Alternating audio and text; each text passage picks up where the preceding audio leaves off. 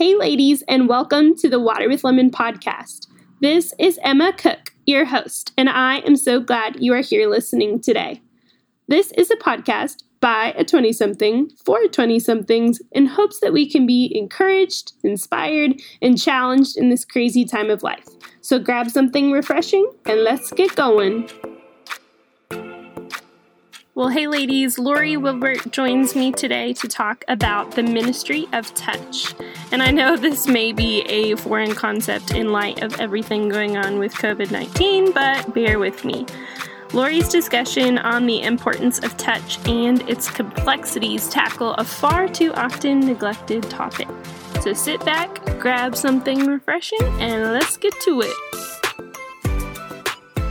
Hey, Lori, welcome to the Water with Lemon podcast. Thank you so much for coming on today. Thank you for having me, Emma. Yes, you've been talked up to me so much. And so I'm so excited to have you, especially coming off of you launching a book, which is so exciting. It's exciting and a lot of other things. Yeah. I'm sure. I mean, even tell us a little bit about like what it is like, give us the honest truth about what it's like post launching a book and like what you have seen from it. Well, it probably looks different for everyone. I think it depends on your personality. It depends on the content of the book. I think that for me, it's kind of looked like I did my work and now I want to go into hibernation. That's just my personality. Yeah. And so a little bit on just, talk overload and vulnerability hangover and all those things. So I think it looks different for everyone though. I think some people get really amped up by the process of releasing a book. And I also think it's a little bit hard to release a book on touch right in the middle of a pandemic. Oh my gosh, yes. Just like needing to just consider those things and talk about those things and take a humble position. I'm not the wisest person in the world when it comes to how we should handle touch during a pandemic. So, yeah. Oh, yes, that's so true. I'm sure that's not even something that was on your radar, coming when you were writing the book. And then, of course, it's like just as it was released, a month ago, right? Yeah, it was a month ago. As of now in March, right? And this has just all of a sudden become a thing. So have you actually seen that it has been a big deal as far as like sales with your book, or is it's just hard to think about, okay, well, the whole subject of my book is touch and and we're not supposed to touch anyone or be around anyone. I honestly, I don't know how it's affecting sales, and I'm trying to not get my head in that space as much as possible. Yeah, that's wise. I find that to be, I think that can be a really unhealthy habit for a writer or anyone who's producing anything to just like be looking at numbers and sales and reviews and all those kinds of things. I don't want to be ignorant of them, but I want to be really careful about how much attention I'm paying to them. And then when it comes to like whether the message is relevant or not, I think the message is hopefully still relevant. Right. We're in the middle of a pandemic for the first time, in 100 years. So I think it just, we all know there is another side to this. Like we are going to come out on the other side. Many of us will. And these principles hopefully will still remain even after that. Yeah, so true. I want to applaud you because it is such a great book. And I just think it's something that is just not talked about a lot. Because probably it's just uncomfortable for people to go there. So, but you did such a great job of just being able to explain it in a way that really focuses on the gospel. And so, will you just tell my listeners what Handle with Care is about and kind of what led you to write it? Yeah. So for your listeners, Handle with Care is the title of my book, but it's also the title of many other books. So be careful when you're searching to search along with my name. But yeah, it's about, my main thesis is that Jesus redeems touch. And he is still redeeming touch in our lives. But I think even more deeply than that, it's a kind of a theology on the body, for 2020. Like, how do we think about these things in a very holistic way? I think in light of Me Too, Church Too, abuse, things that are happening, we're just really, I think, woefully unprepared to handle abuse or to talk about abuse, but also like woefully unprepared to talk about a healthy expressions of touch. Yeah. And so my aim was just to go through the Gospels and talk about how Jesus interacted with humans as a body. And so that's the premise of Handle with Care. Books kind of take on minds of their own as you're doing them. And that's why I say it is kind of like, I have a main thesis, but also it is a book about the body and the goodness of bodies and the necessity to think about our bodies and to think about them in positive ways instead of just negative ways, which I think in the church we can err on that side. So, yeah. Right. And I'm sure you had to kind of, think about some of those audiences that maybe have had bad experiences with touch. But, being able to focus on what is positive about it, is obviously something that we are missing in our world. And so, what do you think, what were some of those holdups like in writing it, where you were like, oh, I don't know how this is going to set with people. But why was it important? I mean, where weren't the holdups? I think is a better question. So we have so many just like rules around touch. I mean, I'm only going to side hug people, or I'm not going to hug people of the opposite gender, or hugs are awkward, or it's, how do I shake someone's hand? What's the appropriate, hardness or softness with which to shake someone's hand? But then you've got just the complication of everyone's stories. And that's something I talk a lot about in the book, is the fact that we each have a story. And that's what makes touch so complicated. Apart from our rules and the sort of legalistic things that we do, we don't know what everyone's story is. Like, I don't know what your story is, Emma. And so when I come at you, I'm bringing my story with me and meeting your story. And that's messy.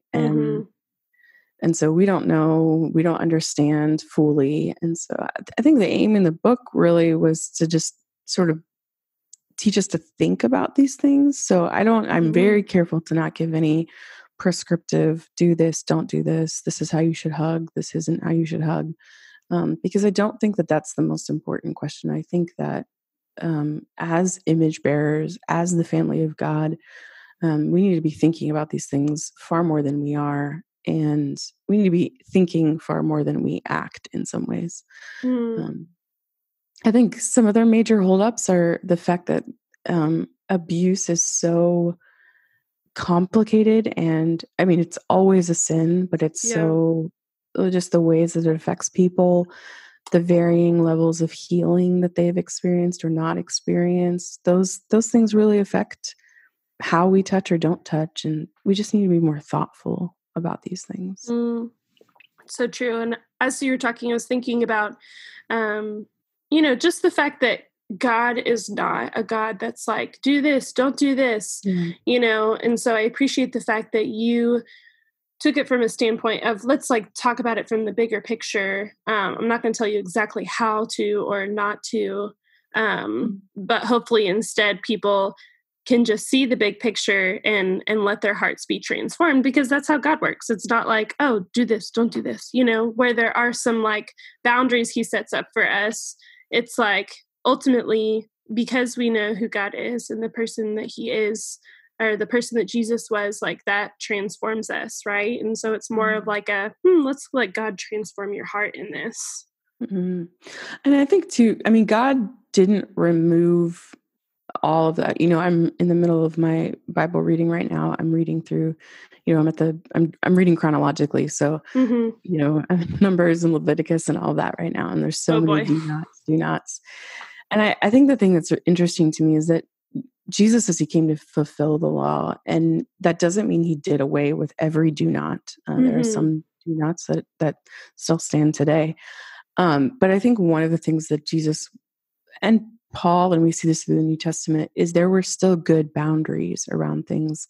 I think sometimes we can just take the negative side of things. For instance, I mean, this is just an example, but in Ephesians, Paul is saying to husbands to love and care for their wives as they love and nourish and care for their own bodies. And I think we can sort of err on the side of husbands, love your wives. And we can totally overlook the fact that Paul also says, like, do this as you're doing it for your own body. And I hope we're seeing sort of a turn in this in the world today, but just the importance of caring for our own bodies and how that enables us to care for other bodies. So that isn't so much a do not, but it is definitely, there's an orderly way to being able to truly care for someone. And I don't know that a husband can truly care for his wife's body if he isn't truly caring for his own. And I mean that not just, going and working out and, working off his testosterone or whatever, but also, like, is he caring for the story that his body has lived? Is he nourishing and caring for his heart? Is he nourishing and caring for his mind? Is he becoming a fully formed human so that he can fully care for his wife's body? So, and I think there's all through the New Testament, we're seeing examples of ways that God still wants us to walk within the pleasant boundaries that He's set for us in order to lead to human flourishing. Yeah, and what are some examples of those as far as some commands He still has for us, and then also just Jesus and the example He set for us in that way? Yeah, I think, one that always sticks out to me is when He says, love your neighbor as yourself. And I think we err on the love your neighbor part, and we forget that He's saying, like, as you love yourself. Yeah. So that would be another space where it's like, oh, I cannot fully care for my neighbor unless I have, like, cared for myself. And not in a selfish, indulgent kind of way, but like, my body matters to God just as much as my neighbor's body matters to God.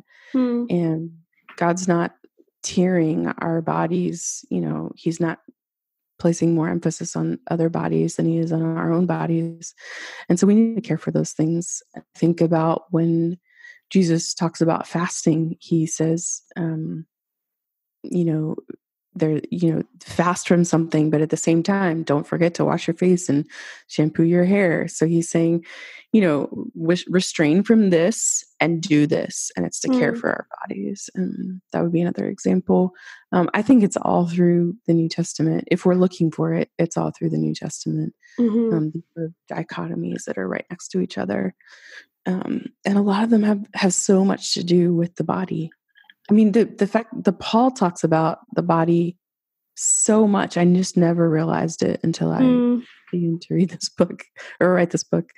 And then I think the example that Jesus sets for us in this is, and Jesus doesn't just, I want to be careful to say that Jesus isn't just about healing the body. We know that He is about healing the fracture between us and God. He's about healing our wholeness, our whole person, and bringing us in union to Christ. But this was a book about touch and the body. And so that was kind of where I focused my writing on in this. But there's so few examples where Jesus isn't touching, or where someone is touching Jesus in the narratives. And so I think if you see that, you can't unsee it. Yeah. So many examples in the Gospels of Jesus healing through touch. And you're right. It's easy almost, I feel like, to forget, just in general, He's about healing of the whole person versus just, He's more about the heart than anything else. If you see, you can see that throughout the Bible. So what would you say is maybe just encouragement for, because most of my listeners are girls in their 20s. So what encouragement would you have for us in just learning how to navigate and minister to others through touch? Yes, this is a hard question because again, I think one of the things I say in the book is that there are, 100 billion stories that have been lived throughout all of history, and each of those stories is different. And so every young woman's story is going to be different. But I think I would say this. I think that because we live in a world that's very sort of glutted with information right now, and encouragement to live a certain way or do certain things, we can oftentimes begin to serve and minister to others before having really let the Lord heal broken that we've walked through. And so I think my encouragement is that your listeners would, and all people, is that we would really truly offer our wounds to Christ for full healing. And that's a really vulnerable place to be. Many of us, we can function fine in the world. I know I can function fine in the world without letting myself go through the fullness of what healing might mean. But I do it. I do it in a halfway way. I know I can function better if I would let myself be healed all the way, and that's really vulnerable to do, and that's really hard to do, and it takes a lot of time to do. It's much easier to sort of show up at events and serve. It's much easier to apply Bible study to our minds. It's much easier to pour out our hearts to other people. I think it's a lot harder to get alone with Jesus and or with a therapist or counselor or someone who can help us walk through maybe harmful instances of touch that we've experienced. And I know that's scary. I know that's really scary for a lot of us. It's scary for me. And it almost feels like going backwards in some ways. Like, I don't want to go back to that space. But I think it can be really, 1 in 4 women has experienced abuse. And that is a lot of us. And so I think we need to have spaces where those women can be getting the healing that they need. But I think most of us, the other 3 out of 4 of us have experienced other forms of inappropriate touch, or maybe inappropriate self-touch or inappropriate touch from others that we haven't fully found healing in the midst of. We haven't seen what God is trying to teach us by revealing our sin to us and our brokenness or our abuse to us. He wants to heal us. He wants to heal us all the way through. He doesn't want to heal us halfway. And so he uses, as strange as it sounds, he uses our sin to show us the spaces, and the sin against us to show us the spaces that he wants to heal in all of our lives. So I think that's what I would say. Yeah, so true. And if you're willing, I'd love for you to kind of share a little bit of your story and just your journey of healing. What did healing look like for you? And how did God help you with that? I think the more appropriate question is, what does healing look like for you? Because I think I never want to communicate that I am, healed or fixed. And I think in a lot of ways, writing this book revealed just how unhealed I think I am. It really made me come face to face with some spaces that I hadn't let the Lord really touch, for lack of a better word. I share my story pretty kind of in a chapter way throughout the book, and then one chapter that's based on my story. But grew up in a large family, all brothers except for me. I have 7 brothers. And so it was it was just kind of a very tactile, rambunctious home. And that always made me very uncomfortable. I tend to be a very reserved, peaceful sort of person. And so that was just very, very difficult for me to navigate. Experienced sexual abuse at a very young age, that I for years thought was my own fault. And and still even have to remind myself that that wasn't my fault. The Lord has had to do a tremendous amount of healing there. And then just had a lot of confusion, I think, in my 20s, well, my teens, just around purity culture and everything that was happening in the 90s at that point. We've got books like I Kissed Dating Goodbye and just many other books written that kind of shaped the purity culture at that point. So just a lot of confusion. I when I was in middle school, had a very physically, I don't even want to call it intimate. It was physically inappropriate relationship with my middle school boyfriend. Went far past what a 13-year-old should be doing with their body.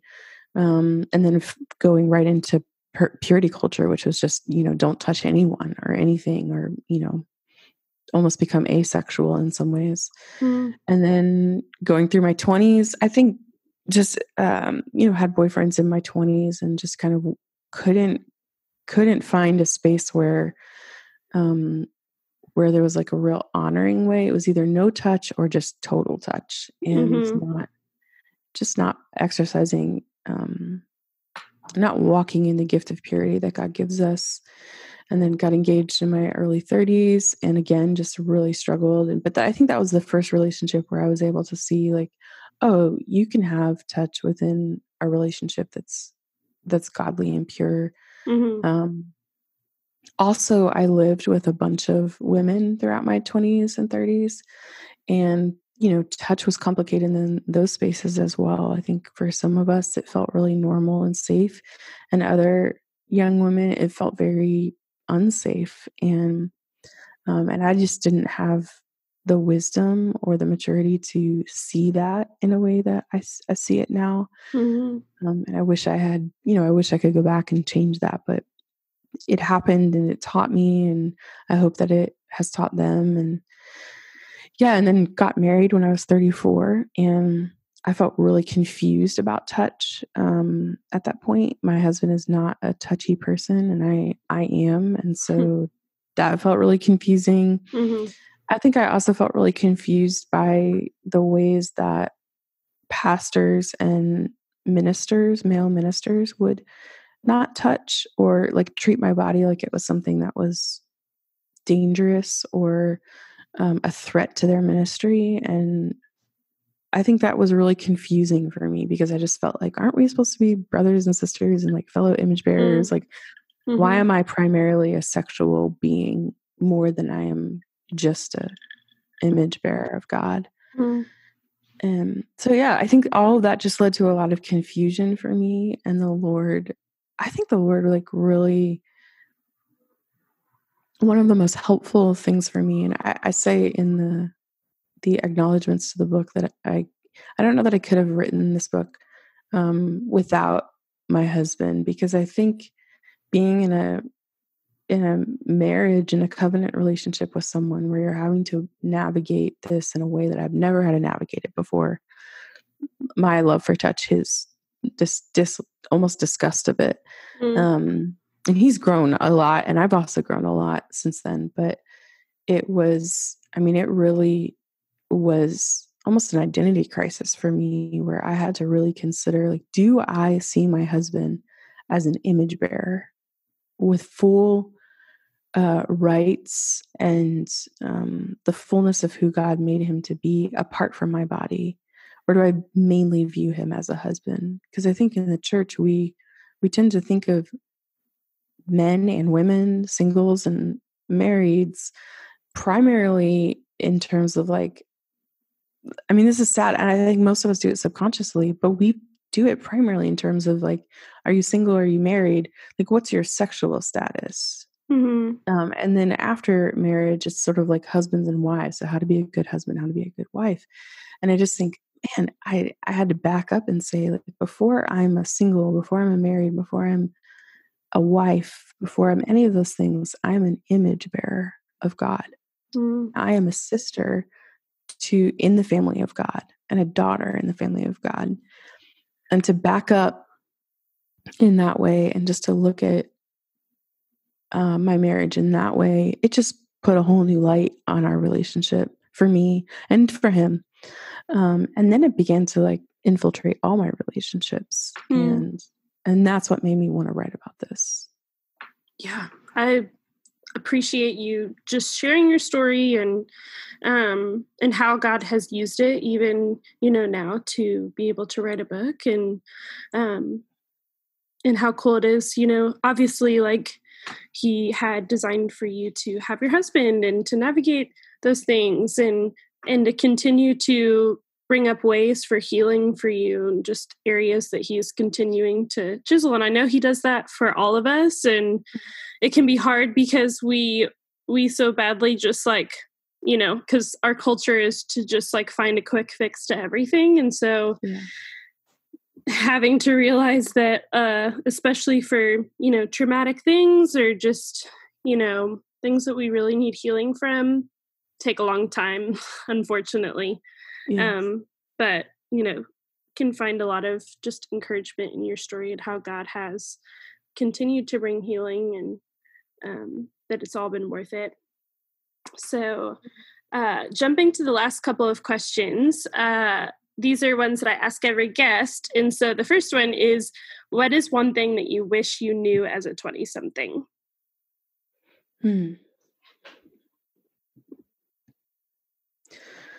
I should have had an answer prepared to this. Okay. I think that I think I wish that I knew that God's love was, we can sort of err on this, like, God loves you, or I know that I'm loved by God. But I think that what I wish I had known was that God's love means that he wants to utterly transform us. That he doesn't love like the clothing we cover ourselves with. He doesn't love the fig leaves that we cover ourselves with. He's not really interested in the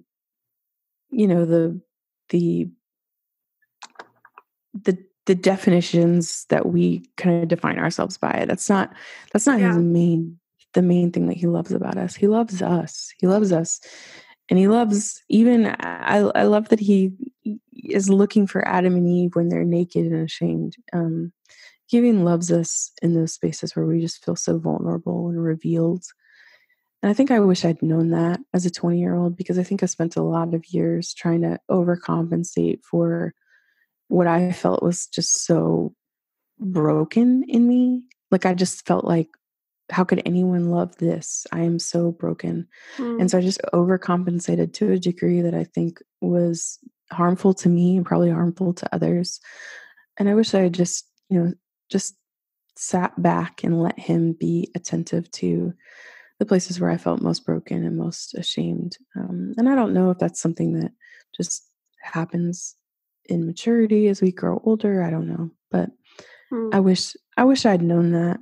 And I think if there's anything I want to do in my, I'll be 40 this year. So in this next decade, and I want the young women in my life and the young men to just know that they're loved by God, just as they are, without having to be something or jump through hoops or get on they aren't validated as lovely because someone else on earth loves them. I love in the Jesus Storybook Bible, Sally Lloyd Jones says about Adam and Eve, they were lovely because God loved them. And that's what makes us lovely, is that God loves us. That is so good. I love the Jesus Storybook Bible, by the way. Me too. Yeah. I read it all the time, just me and my 25-year-old self before bed. And going off of that, what are some things, just resources or anything that you are reading, listening to, or watching these days that you're enjoying? Yeah, so I think I'm kind of on a World War II novel kick right now. Yeah. So just reading I always read fiction right before bed, and not like deep fiction, pretty like lighter. Yeah. Fiction. Yeah. And so I really enjoyed some of those novels. Listening to you, I actually I historically haven't really loved I kind of get overstimulated by a lot of noise. So I don't typically listen to a lot of music, but I've been listening to a couple podcasts recently that have been really good.